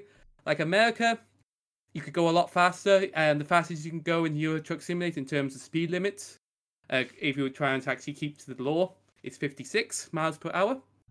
While you can go to 80 miles per hour in America Truck Simulator. That's helpful. Does your do miles per hour? I don't know. We all do kilometers. No, they do. They do kilometers, but okay. I have no idea what 56 miles per hour is. About same. I'm like miles per hour. Okay. Where are those? Are they tasty? About 100. Okay, it's like 30 miles to 50 kilometers, and then like that's how it breaks down. Right. Yeah, because speed limits around here are usually 110 kilometers, like on the highways. Yeah, which is like about 70 miles an hour, which is what our speed limits are as well. Yeah, we with the Brits, we have a weird habit of merging both together. So we we measure drink in liters, except for when it involves beer and milk. Both of which are pints. Yeah. Get your pints. Yeah, there you go. Yeah, it's okay. There's exceptions to most rules. Yeah, for sure. And yeah, we still use. I measure myself in meters, but when I'm driving, miles. Oh, there you go. So yeah, I'm using that. But Yeah, it's a very simple game. You just drive around, you just and take things between locations, and yeah, like I said, it's just one of those. It's basically just the same as a cookie clicker. You just sit, drive a bit, and just let the world go by. Nice. Well, I think it's time now to move on to our topic. So Tom gave us a couple options, but we thought we would stick with the first one because we're talking about like favorite funny moments in games, but essentially just humor in video games, which I don't know. We might have talked about this before on the podcast. It's been 95 episodes. I don't know. But if we did, I'm sure we'll have something different to say this time. And hey, if we did, let us know in the comments down below, just below the like button. It's right there. Well, I think you could really split up humor into 3 different types for games. You can have scripted humor, you know, just the standard story beats. You could have like a gameplay humor, so like those stupid moments. Gang Beat is a really good idea of that, where you're just playing this big blocks of plasticine and just trying to waddle around and just throw people off. And then just emergent humor. It's the same way as basically what we talk about with Crusader Kings. Games where you build your humor through the game itself. I've had some good moments in Borderlands 2 and that. Because I was playing through that with my mate I mentioned earlier. Out on that one point, this I enjoyed a lot. He got stuck once, and the only way he'd get out was to kill himself. But I was able to reach him, so I kept reviving him each time he killed himself, just so he wouldn't die. And he just getting him actually get pissed off at me. Then more I kept doing it. It's fun. Same with the Mr. Talk one, because there's like a quest in there where you have to speak to the granny, and she waffles on for like 5 minutes or so, and the mate was getting pissed off more and more. He goes, no, she might be saying something important. Let's keep listening. There's a lot of that metatextual kind of humor in Borderlands, right? Yeah. I think that's interesting, actually, the way you break that down, because I hadn't really thought of like breaking down that way, but I suppose that actually quite makes sense. I mean, it's similar to just like storytelling, right? But then, yeah, because I tend to find, and I don't know, I would imagine Rick and Pal, you probably agree, I've probably had the largest laughs at more of the emergent stuff, right? Like those tend to often be, even just like glitches and stuff too, like make me laugh good. But I find it really challenging for games to like genuinely make me laugh. And like, it's rarely happened. And I often think the ones where it happens the most, like Rick, we maybe talked about this once before, but like games like Ghost Trick and stuff, like those like heavily narrative, which arguably are more like they share almost more in common with novels than they do even with games. And so it's like, I suppose it makes sense that those games can be funny because they're literally creating character and like actual, like you care about the scenarios. And so you're actually able to like kind of laugh and enjoy it. But whereas games like, for instance, this Frog Detective, when I played it, it's clearly trying to be funny, but I'm not really laughing. I maybe smile a little bit, right? Like you're like, oh, that's cute. But I don't know. It's just like there's something about it, and maybe it's because I'm in control, and so I could just kind of look away, right? Because like again, in a film, you can control what they're looking at, so it's a little easier to get someone to laugh. But then in a game, it's like they might be talking, and I'm just like, especially if it's not a cutscene, I'm just like looking away, right? Or like fucking off. Timing can be harder for sure, and I think there's something about emergent laughs being bigger laughs for sure. Like there's something more genuine is the wrong word, but there's something more natural about it. Just coming out of gameplay being what it is. The one I always jump to in my head for humor is a game called Space Court, a little indie one. Oh, that gave me some big laughs. And I think that comes back to what you say about Ghost Trick as well, in the terms of like how good writing can make something really funny in games. And I think it's the only way you can really reliably get a laugh, in the sense that you have some control over the framing of the sentence that you write and over how text box is full. I think anything beyond that, it can be hard to get in unless you're doing like voice lines. But it's the same kind of principle there. Like if you can pipe the voice through, you get to decide the pacing of it, and you can have a greater degree of certainty that you're going to hit the beats in the way that you want to hit them. Borderlands is an interesting one for that, because we've been replaying Borderlands 2, and I think a lot of that humor hasn't aged all that well. But at the time, what Borderlands did really well is like the the persistent audio in the background, and that audio was based on really good writing, and it elicited a lot of laughs. Still does now, just not nearly. Yeah, it wasn't that repetitive either, which is like something that I actually have to give it props for, because I mean, you know how many games you play where someone's just like nice or good job or I'll get him, like, you know, like just these repeated lines. It's Rhyme Time is one that I got recently reminded of, but yeah. Yeah. I was actually watching something, and you actually remember this. There's a gun in there called the Bane, and they were called about the curse of it. How it's like, oh, you have to be cursed if you do use this card. It's dangerous. You can't use it. You pick it up, and the curse turns out that it's actually just screaming every time you actually fire it. It goes. That's very Rick and Morty-esque. Yeah. Okay. That's like makes me think of High on Life. Like, like Cyberpunk. Like, there's that one gun that talks to you. That's pretty funny. Oh yeah. Oh, that gun was great. Yeah, love that gun. Is that Skippy? I can't remember. Skippy, that's the one. Yeah. Speaking of things that talk to you, and there's that tie on what's the name of the game? Disco Elysium. Disco Elysium. Oh, yeah. The first time that tie started attacking, I laughed my ass off because it was like, what the hell is that voice? And then I see the tie. And then it was like, oh, tie. And whatever the tie was telling me at that moment, it was like, oh my god, that thing can talk. Or like, my character thinks the thing can talk. Oh yeah, no, Disco Elysium has a whole barrel of different humor. For me, my favorite moment in that was two actually. It was when I was talking to the disabled lady, and I asked her why she's in the wheelchair, and she said, "Oh, I'm paraplegic." And then my internal dialogue was going, "What is paraplegic?" It means that she actually has disabled herself, perhaps because she actually jumped on a grenade in the war. And I just basically blurted out to her, "Oh, you must be a war hero for jumping on that grenade." And she just looked at me like, "What?" That following his lizard brain in that game creates some of the funniest goddamn moments. Like, I do remember one where it's like he's looking at like the microphone or something, and he's just like, "There's karaoke here. I'm gonna sing a song." And then he's like, "What kind of song?" "A dark, sad song that will move all the people." And he's like, "Yeah, you will sing that song. You gotta find one though." And you're like, so then you get a mission to like find a sad song to sing in karaoke. And I love it when you talk to the owner and you're like, "I'm gonna sing karaoke here." And he's like, "No, you're not." He's like, "Yes, I am." And you're just like, it's just very funny. Like, you can just be really ridiculous in that game. And that is an example of excellent writing. And I mean, that probably is the game that is the most like a novel. Oh yeah, like also my another part was when you trying to figure out where you live, and then it's like at one point you just can't think, and you just say, "Oh fuck it," and you just become Hobocop. Yeah, I love the titles you get. Hobocop. Yeah. If you abandon trying to figure out where you live, it's also one of those games that like it's I would say the epitome of like when it comes to humor of like laugh or you'll cry kind of humor, where it's like it's really dark, like a lot of the humor even, and you're like, you step and think about it for a second, and you're like, that's fucked up. It's really well written things as well, because I had a genuine very sad moment when you actually meet your ex-wife.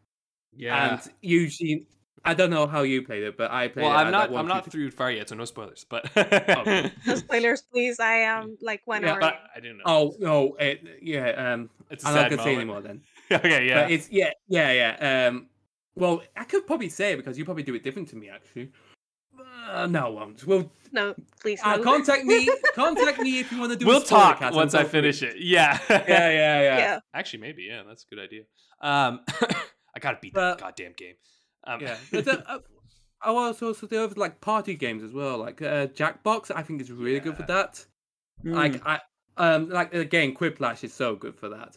I will admit, Rick probably only get this, but at one point we had a whole round where Jimmy Savile showed up every single bloody question.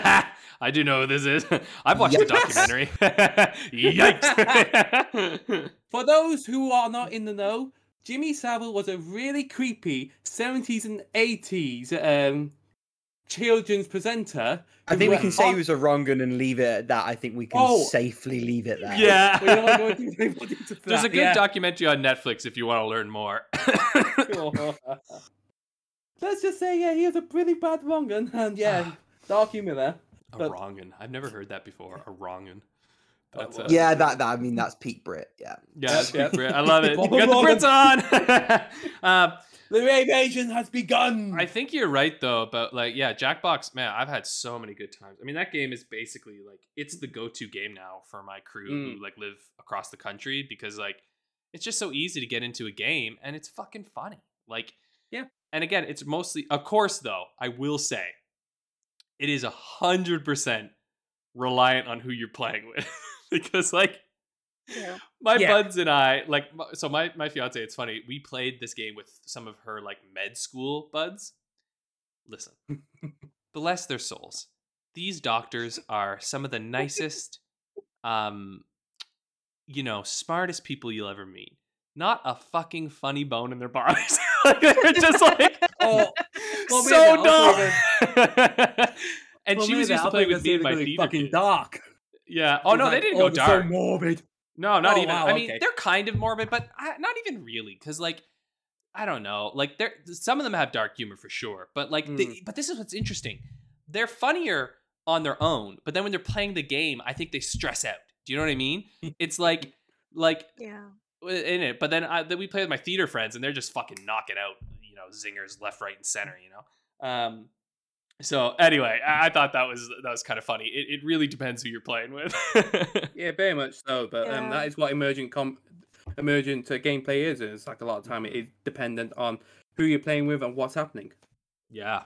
Yeah, with Among Us because when I was playing with a group, there were like some of the most bullshit attempts to get like not get caught. Like I don't know, like I saw you in front of me as you murdered that person. I was like, no, I saw you murdering that person. And it was like there was another person in that room and they saw you too, and somehow even though there were witnesses, that person got away with it. That game made the pandemic go much smoother for me. Yeah. Oh yeah. There's actually a version that on Jackbox as well, if I remember correctly. I can't remember the name of it is, but you have to raise your hand type thing as more of a inside one. Basically. Yeah. They just released a new Jackbox. Well, I have to get it so I can play it. Yeah, 9. There's like 9 of them now. There's a lot of them. It's crazy, yeah. But they're all really solid, honestly. Yeah. What do we think, folks? Anything else, or should we move along? Because we're getting long in the. Well, we haven't actually talked about any gameplay style humor ones. So, do you want to have a quick? Yeah, any let's hit on some of those. ones? Yeah. So, like Gang Beast is a good point. There's also that quirky one. I can't remember the one where you actually have to control each of your different. Quap. Yeah. You have to control each of your different legs at one point and go as far as you possibly can. Fall Guys. I think co-op stuff is where a lot of this comes through for sure. Outside of glitches, like Fall Guys and It Takes Two jump immediately to mind. Right? Yeah. There's. I was trying to think of something. I'm like, yeah, Fall Guys that's the one, right? Like, I mean, the It's entire. Tashi's Castle, the video game. It could never not be funny. Exactly.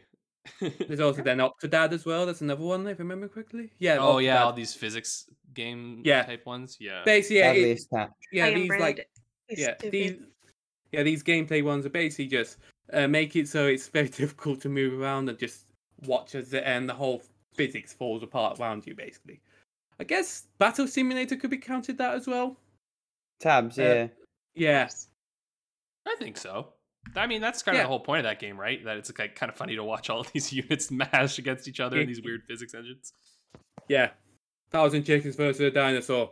Go. Oh, okay.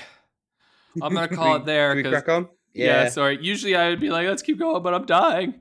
Okay, let's go to Guess the Game, where the aim of the game is to guess the guest's game. Woo! So, Tom's picked a game for us, and he's got some reviews and completion notes.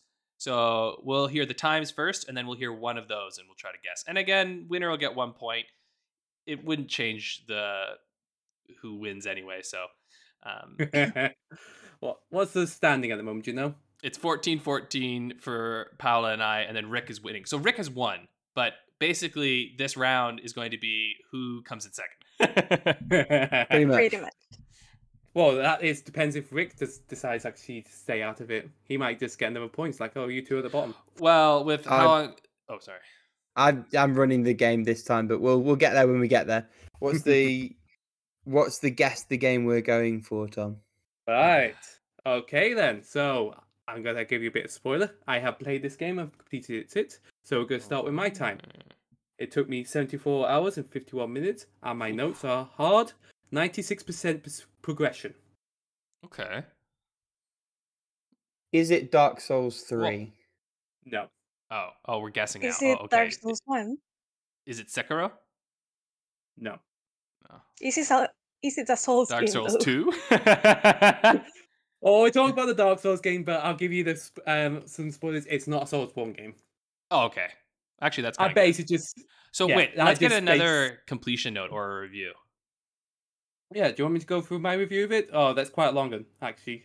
Actually, yeah, maybe give us another But- like a completion note or something. Yeah, I'll go for the completion notes and I'll go to my review if we need a bit more then. Okay, so here we go. So this one is 21 hours 57 minutes. Main story complete. Side content done up until the two-thirds part. Name of something. Then I just mainlined. Wait, what are all the times again? Like, what's the main plus in 100? Oh, you Oh, mean the the full overall one? ones. Oh, Yeah. okay, yeah, sorry. I'll quickly grab that. I was just going through all those. Okay, so main story is 8.5 hours. Oh. Main plus sides is 63 hours.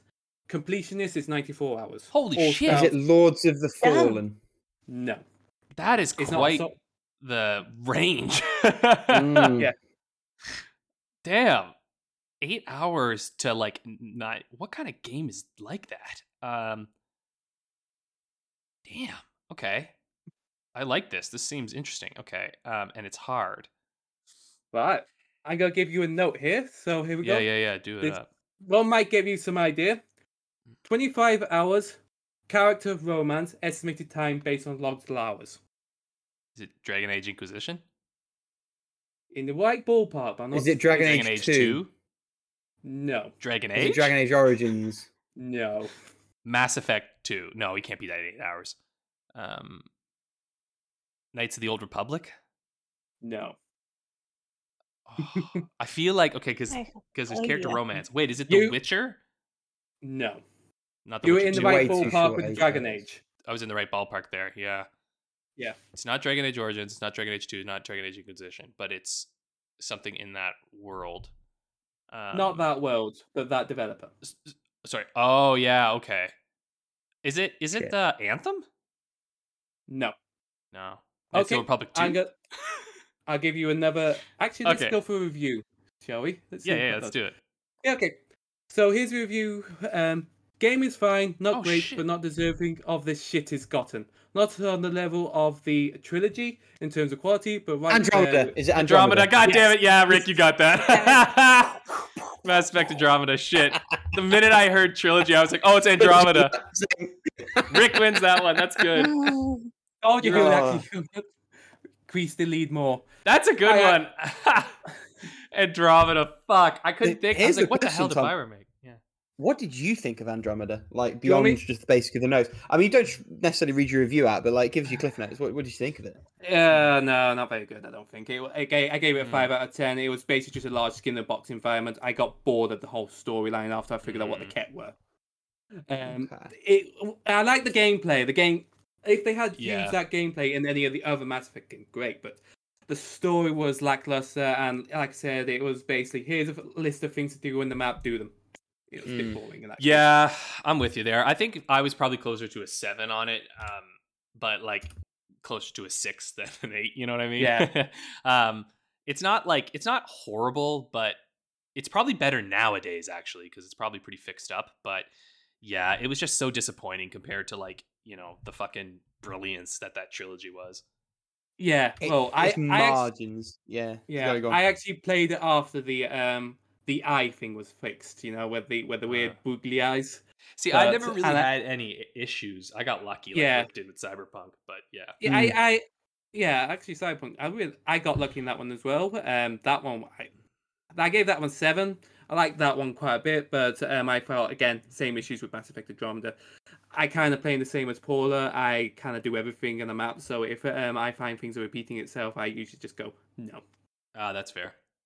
Yeah. But, yeah.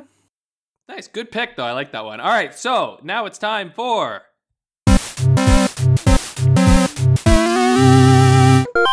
How long to beat the game? Rick, what are we doing? The game this week is the original Gears of War. Oh, okay. So what we're going to want from all three of you is a message to me, a main time, a main plus extras time, a 100% time, and my question for you, my dealer's choice, which is worth a bonus 2 points. What percentage of people on How Long to Beat do we think retired this game? Oh, okay. And I want that guessed to 1 decimal place. To 1 decimal. Okay. Yeah, I could do that. I really don't know how long these ones are, but I got some ideas. All right. Nope. Xbox is a blind spot for me. Like I don't care. I've got a 360. I have 2 games to play on it. None of them are Gears of War games. I don't care. I might watch because Netflix has said they're going to make a series. Yeah. Based on it, because video game adaptations always go very, very well. But we'll see how that pans out, I guess.